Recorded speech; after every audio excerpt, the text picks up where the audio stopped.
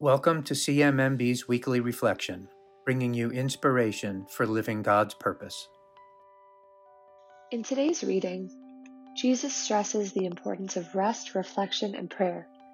We remember from last week's reading that Jesus sent his 12 apostles out into the world to preach and heal. This week's gospel begins with their return. After arriving home, the apostles recount all that they have done and taught to Jesus. Satisfied, Jesus instructs them to find a quiet place, free from the masses, to rest. These verses and the ones that follow are significant. They reveal the impact of the apostles' journey and the value Jesus places on rest. The apostles do as Jesus says, but find that the masses have followed them to their place of reprieve. When Jesus arrives and sees the crowds, he is moved by pity. Mark reports, "For they were like sheep without a shepherd, and he began to teach them many things." Our reading concludes here, but if we were to continue on, we would hear the disciples ask Jesus to send the masses away to eat, instead of commanding the crowds off to the villages. Jesus directs his disciples to provide them with food. At CMMB, we know that our mission is not something that can be achieved overnight. It's not something that can be achieved by standing idle. Change demands action, and Jesus recognized that.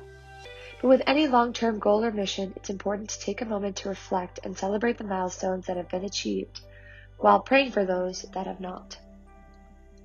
With this in mind, we recently took a moment to celebrate and reflect on 10 years of independence in South Sudan.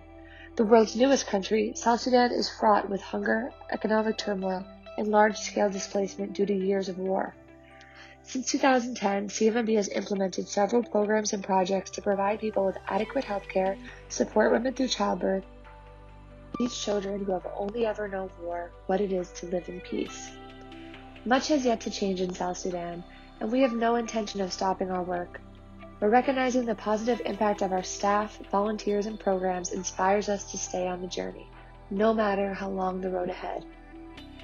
We encourage you to read more about South Sudan's independence, the communities we serve, and the programs we support on our blog.